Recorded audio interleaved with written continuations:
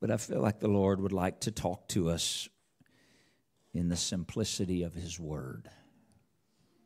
Aren't you thankful that God's Word's not complicated? We like to complicate it, right? But it really is pretty simple. If we'll dig into the Word and begin to search the Word and say, what does your Word say to me? I don't mean my truth. Like we hear that term in the world a lot. They have their truth. I have my truth. No, the Word is truth. That's what Jesus said. He said of His, when He was praying in John 17 for His disciples, He said, sanctify them through Thy truth. Thy Word is truth. We, of course, know that Jesus also declared, I am the way, I am the truth. I'm thankful for the truth of the Word of God and its simplicity. It's beautiful that the Word can be so simple, and yet you can search it a lifetime through and never explore all of it. I'm thankful for the Word of God today. Matthew chapter 26.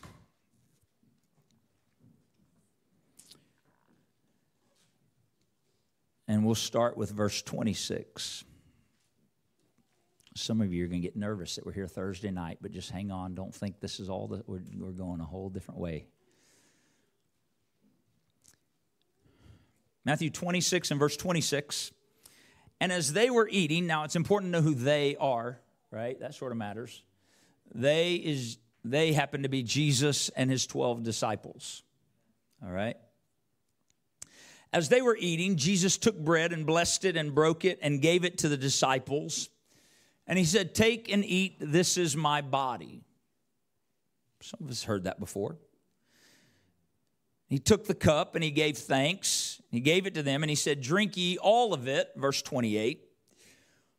Why? Because He said in verse 28, for this is my blood of the New Testament, which is shed for many for the remission of sins. I'd like to leave that verse up there for a few minutes, please, Brother Jerry. Now, anybody that's had any exposure to church, I'll use that term, we've probably, whether we've heard these verses or not, or know we've heard these verses or heard about these verses, most people have heard of what is known as, what is often called the Lord's Supper. Yes?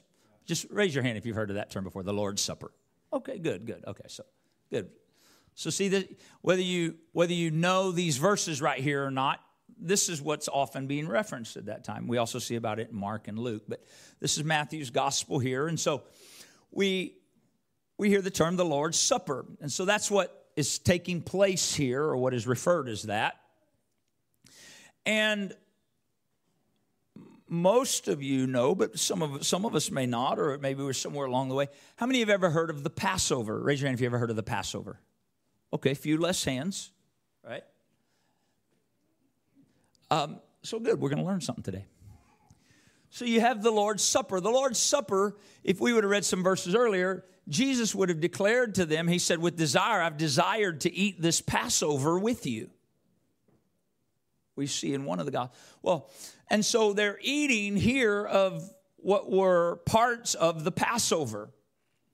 Well, what is He referencing when He's saying, I desire to eat the Passover with you? Well, we won't go back and read all of it because we'd have to go all the way back to Exodus. We'd spend a lot more time, and I told you I don't think I'll be long, and I'd already be getting in trouble.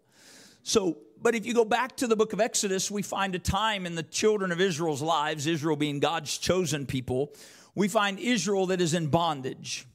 They've been in bondage for almost 400 years. It's a long time to be in bondage, isn't it? That's a few generations in bondage. Multiple generations have come and gone, and they're still in bondage to the Egyptians. And so they're in bondage in Egypt. And Egypt, if you read the Bible and you study and you look, Egypt is always a type and a shadow, almost always a type and a shadow of sin in the Bible. It's almost always a type and shadow of sin because Egypt represented bondage to Israel. Does that make sense? And so sin represents bondage to the people of God. Sin holds people in bondage from what God intends for their lives and what he would bring them into. And so the children of Israel were in bondage to Egypt.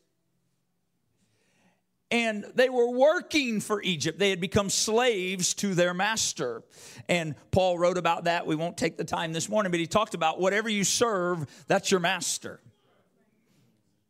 If you serve the Lord, he's your master. But if you serve the things of the world, it's your master. And so when the Lord brings you, Paul talking about that, he said, if the Lord brings you out of sin, you don't want to go back and be in bondage to what he brought you out of. And so Israel was in, or the Hebrew children were in bondage to Egypt. But Egypt were strong taskmasters.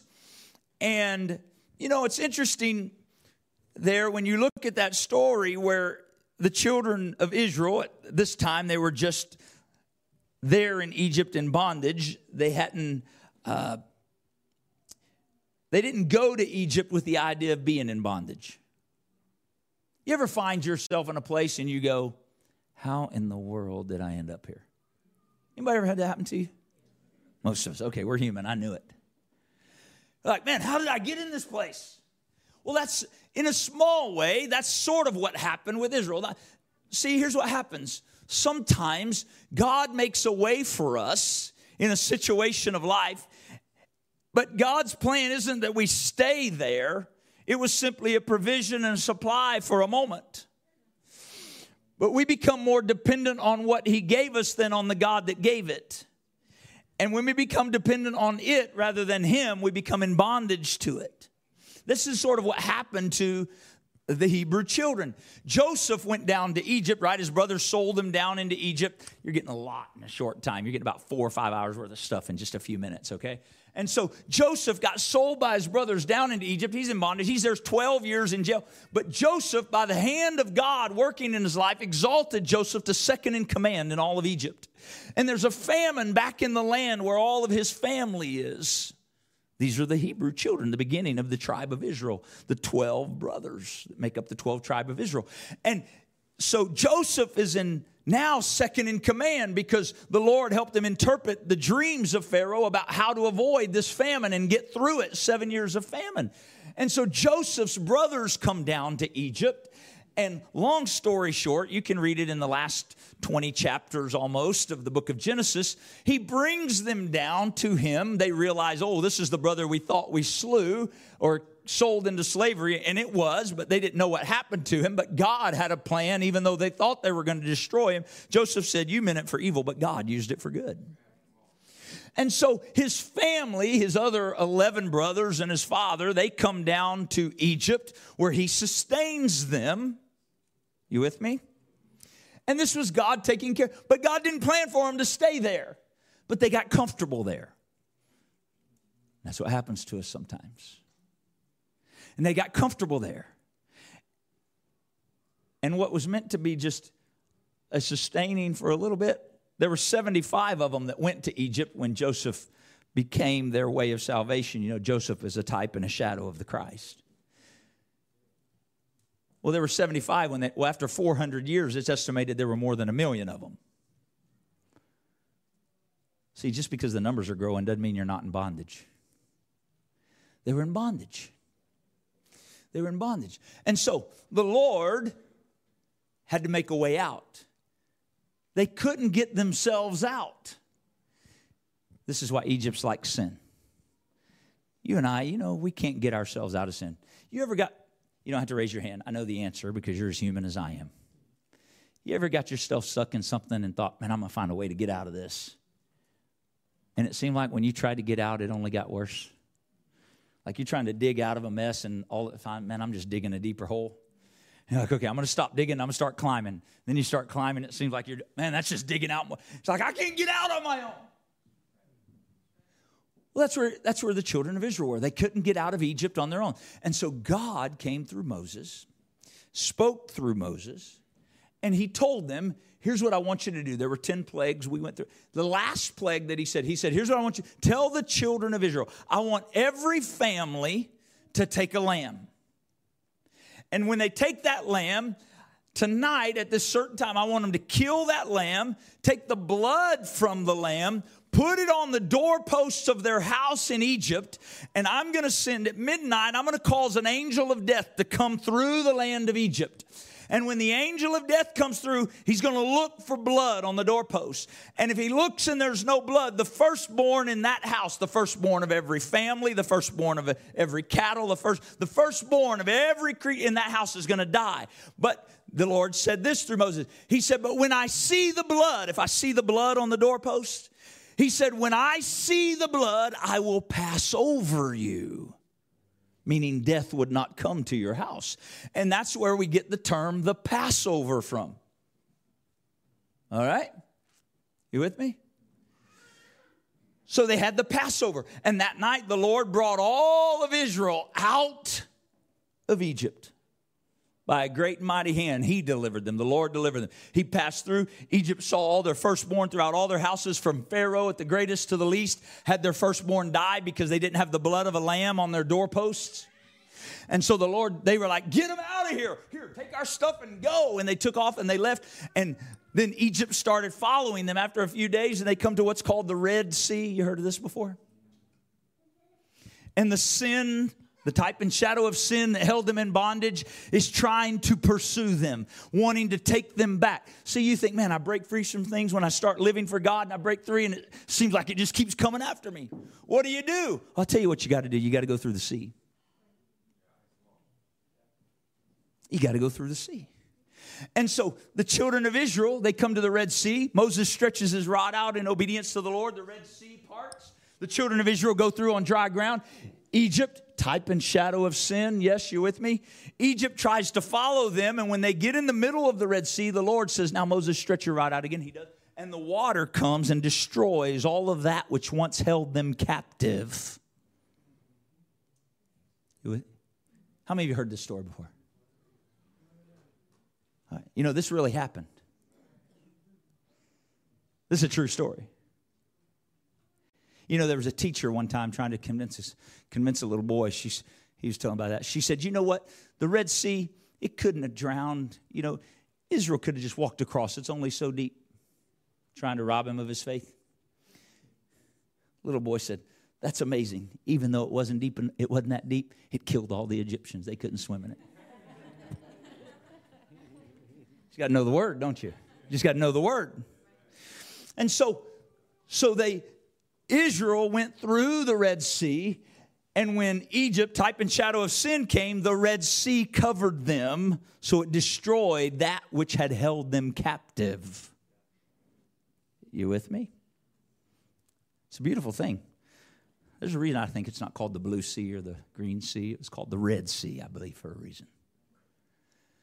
And so that's where we get the Passover, them coming out of Egypt, the blood on the doorpost. So fast forward back to where we read in Matthew 26. Jesus said, with great desire, I've desired to eat this Passover with you.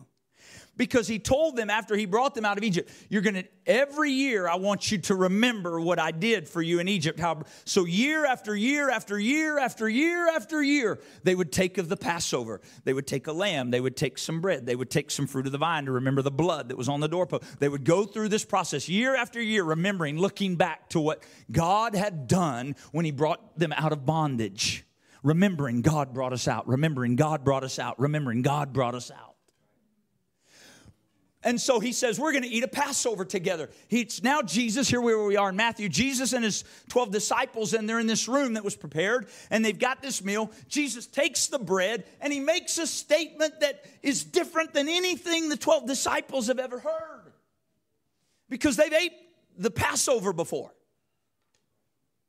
This isn't the first time these 12 men have had a Passover meal. They were Jews. They did it every year. But Jesus takes the bread, he blesses it and breaks it, and he doesn't say, hey, this is a reminder of what happened hundreds of years ago when the Lord brought you out of Egypt. He breaks the bread and he said, this is my body. Oh, hold on a minute. We thought we were remembering the blood of the lamb on a doorpost hundreds of years ago. No, he said, this Passover, this is my body broken for you. All of a sudden, he didn't point backwards. All of a sudden, at this Passover meal, he pointed forward. You with me? He was bringing revelation and understanding to them. The reason I needed you to remember the Passover year after year after year is because I had a plan even then that one day I'm going to bring you out of the bondage of sin. I'm going to do it with a spotless lamb whose blood will deliver you from the bondage of sin. And so he said, take the bread. It's my body broken for you. And then this verse here, he told them to drink the cup, which was the fruit of the vine. He said, it is my blood. He didn't say it's to remind you of the blood of the lamb back there in Egypt. He was pointing forward. He said, this that you're about to drink. He said, from now on, you're not going to remember the lamb in Egypt. You're going to remember the lamb slain from the foundation of the world. This is my blood. See, the blood of the lamb in the Passover was the Old Testament. How many have heard of the Old Testament and the New Testament? Right? We go, oh, that's just two books of the Bible or two halves of the Bible. Well, yeah, but see, that's the problem with those words. We just think of it as two parts of the Bible. No, it really is a testament.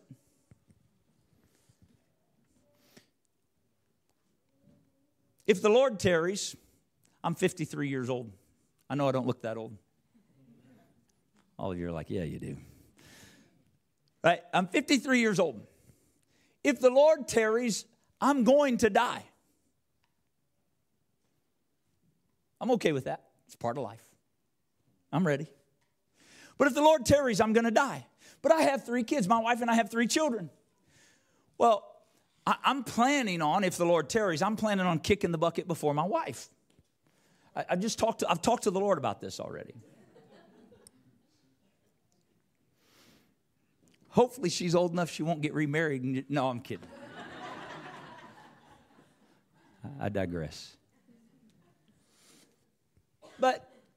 And so I have to draft a document that determines, if I have my way, if we're going to grow old together.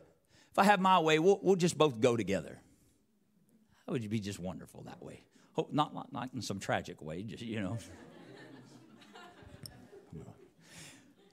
All right. So, but we draft the document. We don't have much, but we got a few things. And so we'll draft the document that you probably heard of this before. It's called a last will and testament. Anybody ever heard of one of those? Yeah, a last will and testament. It says what happens to our stuff once we die. Yeah. So a will and a testament is a laying out of our desired plan for what happens with our stuff once we die, to take care of those that come after us. And so we'll go to our children. So we know what a testament is. But when we think of the Bible having an Old and New Testament, we don't think that way. But that's what it is. The Old Testament, the old plan of what would happen, and the New Testament. And so here, this is important to see what's written in Matthew 26. Jesus, when he's eating this meal with them that we all said, hey, yeah, I've heard of that, the Lord's Supper. He says, hey, this is the blood, what you're drinking. This is the blood of the New Testament. You've been living under the Old Testament. That was the Passover. But there's a New Testament. And a New Testament, a testament has to have blood. We don't have time to go through all that because you'd have to read all the Old Testament. A blood covenant. And so he said, hey, what you're drinking now, this is to remember that there's a New Testament, and this is my blood of the New Testament, which is shed for many. Why? It's not a hard question. It's right there on the screen. Why is it shed for many? For what? For the remission of sins. The blood of Jesus ushers in a New Testament, last will and testament. Now,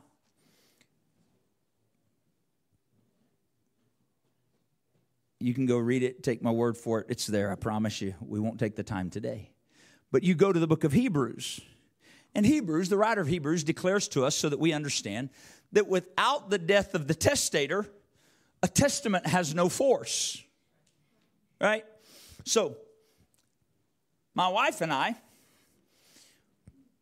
let's say here we are. We've got this last will and testament. It says what's going to happen to all of our stuff. And it says it's going to go to our 2 kids and our other kid and whatever else we decide, right? Now, we could take that will and testament, we can hand it to our 3 kids and say, here you go. And they go, wow, look at that. I'm excited. I get the car. I don't know, right? I get this. I get that. I get this. Oh, I'll take it. No. You don't get to take it now. How come they don't get to take it now? Why? Well, but I can read it right there. Doesn't matter that you can read it. The person who wrote it, the testator, I'm still living. Don't start taking my stuff while I'm alive. Right?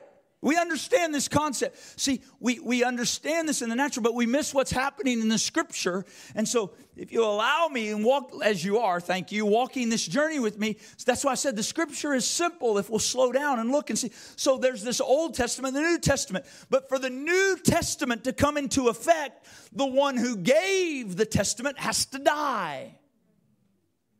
We understand that.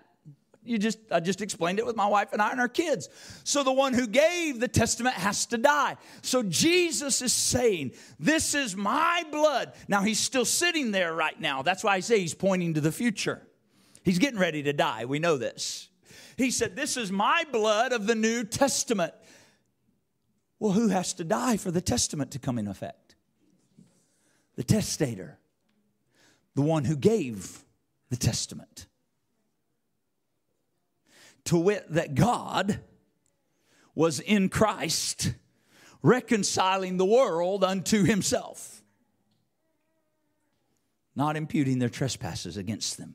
And so we see the blood of the New Testament. He said it's shed for many for the remission of sin. Remember, Egypt's a type and a shadow of sin. Egypt held them in bondage. So in order to get freedom from the bondage of sin, I need the shed blood of Jesus Christ. It breaks the bonds of sin. I need, you need, we need remission of sin. And so in order to get the New Testament, the testator had to die. This is why Christ had to die. He was the testator. God was manifest in the flesh. And so the testator had to die for the New Testament to come in effect for you and I. Otherwise, all of us sitting here today, we would still be under the Old Testament, which means before you walked in, you should have made sure you brought a dove with you or a lamb with you, or you brought some flour and some oil, and you would bring and present. It wouldn't be me because I'm not a Jew, and I'm not of the tribe of Levi, but there would be someone of the tribe of Levi, and you would bring all, and really you couldn't bring it because you're not a Jew either. You could only come into the outer court where the Gentiles were allowed to stand. We wouldn't even be allowed into the temple. But because the testator died, we can come together and come into the presence of God. We can enter into the holiest holies because of the blood of the Lamb. And so we know that from this, there's remission of sins. We also recognize this was the Passover. Christ was crucified at Passover. You with me? Why does this matter? Because for all of those that had been celebrating the Passover year after year after year, all of a sudden, they had always been getting a lamb, taking a lamb, taking a lamb, taking a lamb. But now the Lamb of God was crucified at Passover once for all. And every single one of us have been, or maybe even today are, in the bondage of sin. And the only way for the remission of sins is the blood of the Lamb. The writer of Hebrews tells us without the shedding of blood, there is no remission of sins. Sin is what separates you and I from God. Sin is what keeps us in bondage to our own will. Sin is what keeps us in bondage to the world. Egypt, a type and shadow of sin. Sin is what keeps us a slave to doing what we wish we could just stop doing. You ever ask that question? Why do I keep doing it? Or maybe you've done this. I'm trying to be careful here.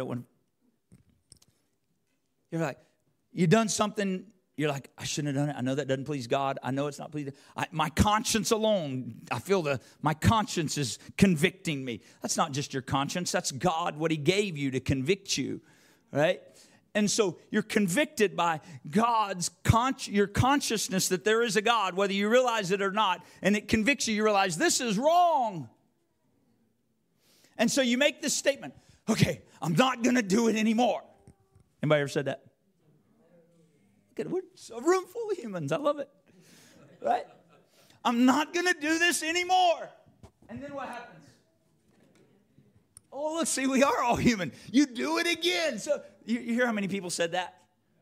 Isn't it somehow we can beat ourselves up like that doesn't happen to anybody else? And so we do it again. Why? Because we're in bondage to sin. What do we need? We need remission of sins. We need remission of sins. I can say I'm sorry, but sorry doesn't take away what I've done. Yes? Remission is the removal. Remission is the removal. He can take away the record of what's been done. By the blood of the Lamb, the blood becomes, it's shed for the remission of sins. Hear me, every soul on the face of the earth needs remission of sins.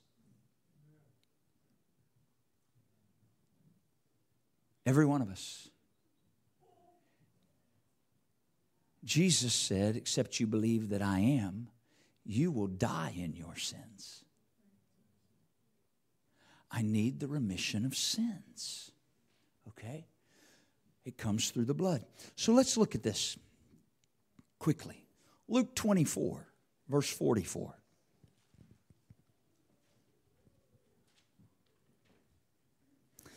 I remember when I was a kid, my pastor, when I was younger, he would use this example all the time.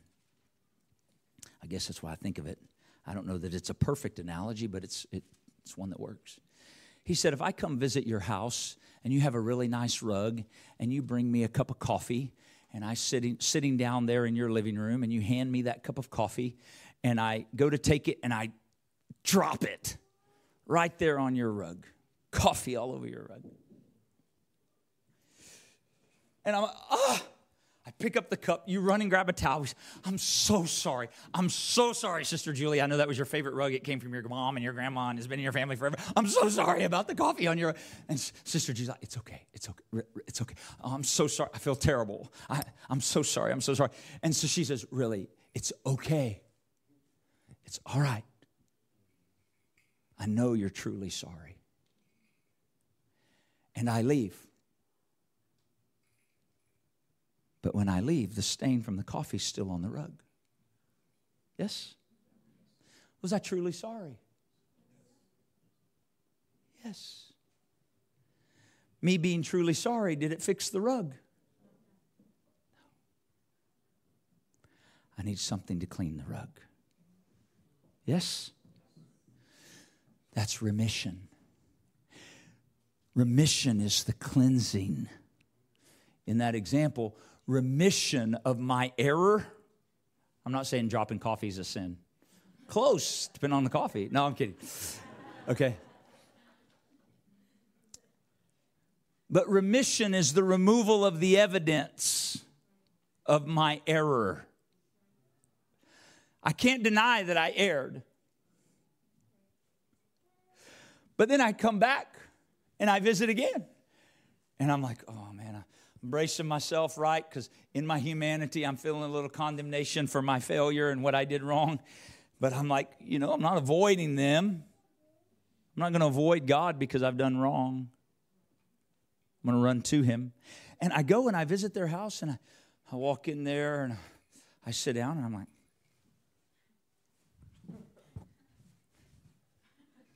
it's clean. Oh, and I feel so good. Every evidence of my error is gone. Oh, that's wonderful. Oh, I got peace. And she brings me coffee again.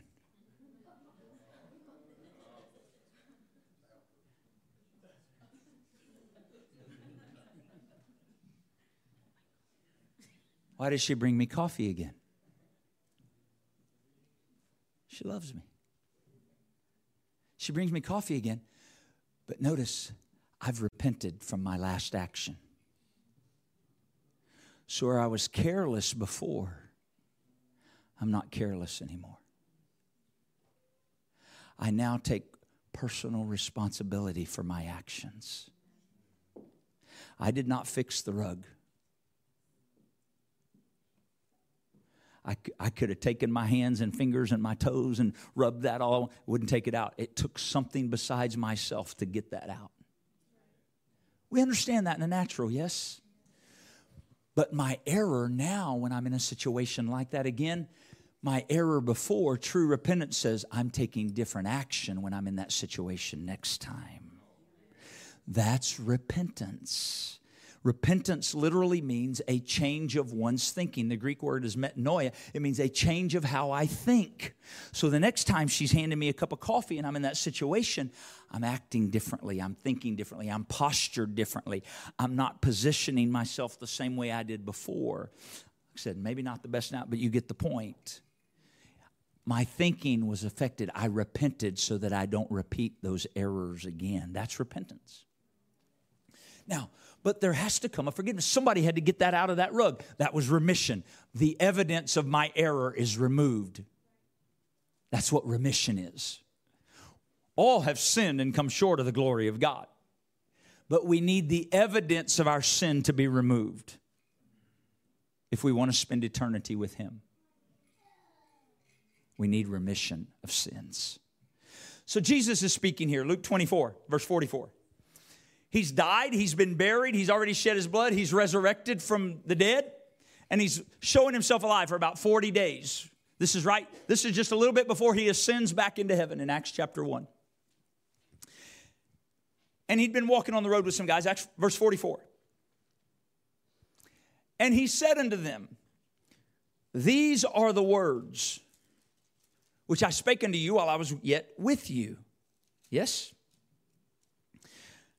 And all things that must be fulfilled, which were written in the law of Moses, in the prophets, and in the Psalms concerning me. The law of Moses, the prophets, and the Psalms is pretty much all of the Old Testament. The law of Moses is the first 5 books of the Old Testament. The Psalms, you know what that is. The prophets is all those other books that come after. Jesus said all that stuff that was written in the Old Testament was about me. That's what Jesus is telling. These are some of Jesus' last words while he's on the earth in bodily form. All things must be fulfilled were written me. Verse number 45. Then he opened their understanding that they might understand the Scriptures. I feel like that's what the Spirit of the Lord is doing here this morning while we're sort of walking like we are a little slower. He's trying to open our understanding of what we see in the Scriptures. He opened their understanding that they might understand the Scriptures. Now watch what he said to them. Verse 46. Thus it is written, and thus it behooved Christ to, that word behooved, we don't use that too much. It means it was necessary. It had to happen. Thus it is written, and thus it was necessary for Christ to suffer, to be crucified, and to rise from the dead the third day. Why? Notice there's a colon at the end of that verse. Why was it necessary for Christ to die, to suffer, to be buried, and to rise again? This is why. Verse 47. That repentance, Sister Julie, I'm sorry I spilled coffee. That's repentance. That repentance and, everybody say and. And, that's a conjunction that joins two thoughts. One is not complete without the other. Repentance and remission of sins. Can't just preach repentance. Can't just preach remission. Together. If she cleans the rug, but I'm not truly sorry, I don't have a change of how I think, it's going to happen again. If you want a transformed life in Christ, there has to be repentance and remission of sins. So Jesus said, it was necessary for me to die, to be buried, to rise again, and this is why. It was necessary because repentance and remission of sins should be preached. How should it be preached? In His name. Who's talking? Who is? So whose name should it be preached in? Who? Okay, good. We're on the same page. I told you it's simple. So Jesus is saying repentance and remission of sins should be preached in Jesus' name. Is that fair to say that way? Should be preached in Jesus' name among all nations, not just one or two. And it should start at Jerusalem. That's the instruction of Jesus just before He ascended, some of His last words.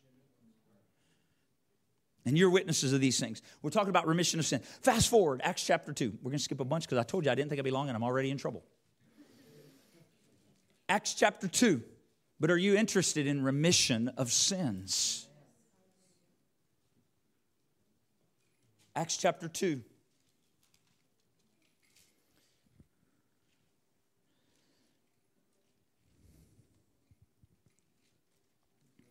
Watch.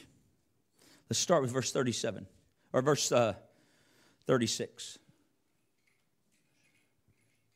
Now, if you read Acts chapter 1, Jesus has already ascended. He told His disciples, you go tarry at Jerusalem until you're endued with power from on high. So now it's a New Testament, yes? Because the testator's already died. He'd been risen again. So now the disciples are Jerusalem, the day of Pentecost. The Holy Ghost is poured out on the day of Pentecost. In Acts chapter 2, they're filled with the gift of the Holy Ghost. And there are people watching going, what in the world has just happened here? And Peter stands up, and the Apostle Peter is preaching to all those people that are listening. And watch what Peter, remember what we just read in Luke 24? Jesus said, I died and I suffered and I was buried and I rose again because repentance and remission of sin should be preached in my name, and it should start at Jerusalem.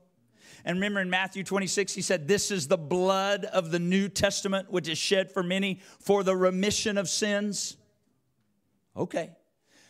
Verse 36, Peter's preaching. He says to them, let all the house of Israel know assuredly that God hath made that same Jesus that you crucified. He's both Lord and He's Christ. Next verse. When they heard this, this is all the people listening. When they heard this, the Bible says they were pricked in their hearts. You ever heard something that made you go, oh no?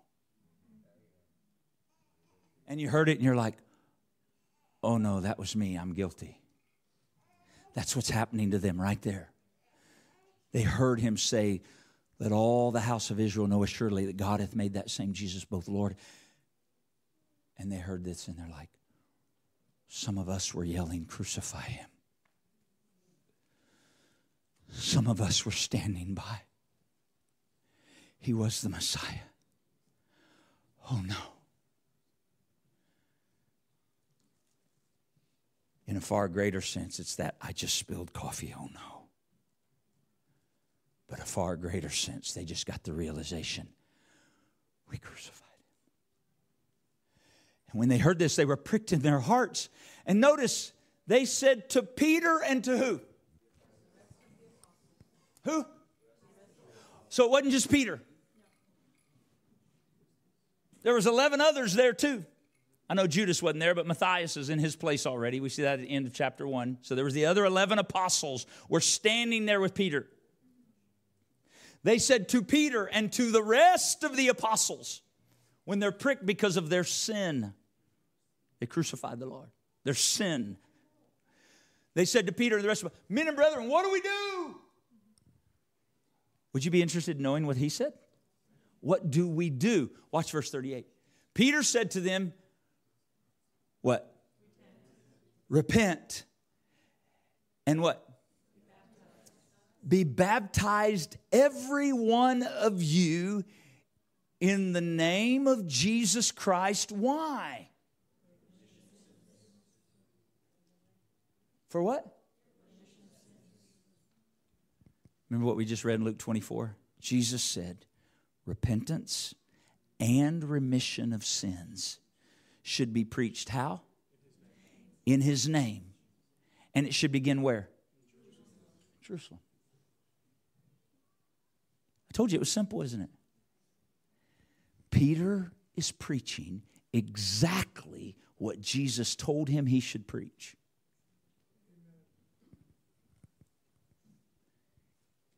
He's preaching repentance, and he's preaching remission of sins in the name of Jesus. Yes? We see that, don't we?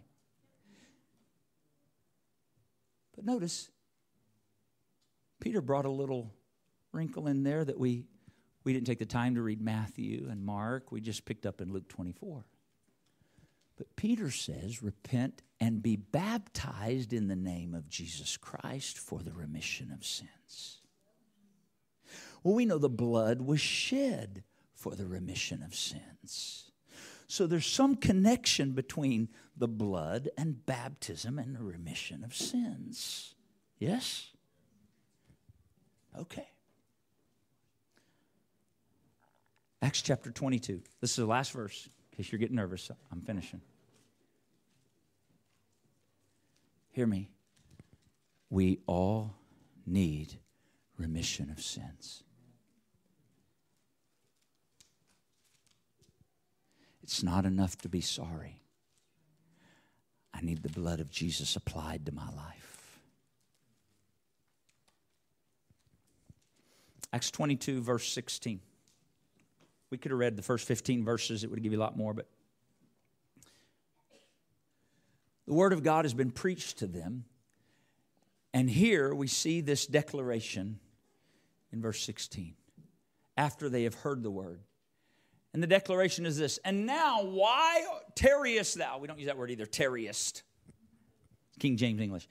Here's what it literally means. Why are you waiting? That's literally what he's saying. And now, why are you waiting? Arise, get up, and do what? And do what? Arise and be baptized and do what? Wash away thy sin. That sounds like remission of sins to me, doesn't it, you? Why are you waiting? Arise and be baptized and wash away thy sins. How? Calling on the name of the Lord.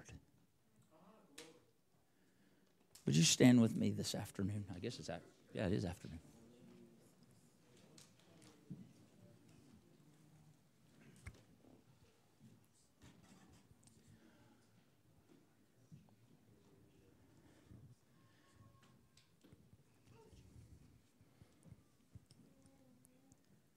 I quoted it earlier. I'll quote it again as we close here today. All have sinned and come short of the glory of God. And without the shedding of blood, there's no remission. I need the blood of Jesus to remit my sins. But I can't find in Scripture where repentance and remission of sins are separated. It's always repentance and remission of sins. They go together. And I see again and again the remission of sins, as Peter preached according to the instruction of Jesus, being baptized in the name of Jesus Christ for the remission of sins. So I got to believe the blood that was shed, the blood of the New Testament, for the remission of sins has to be applied in the waters of baptism in the name of Jesus Christ.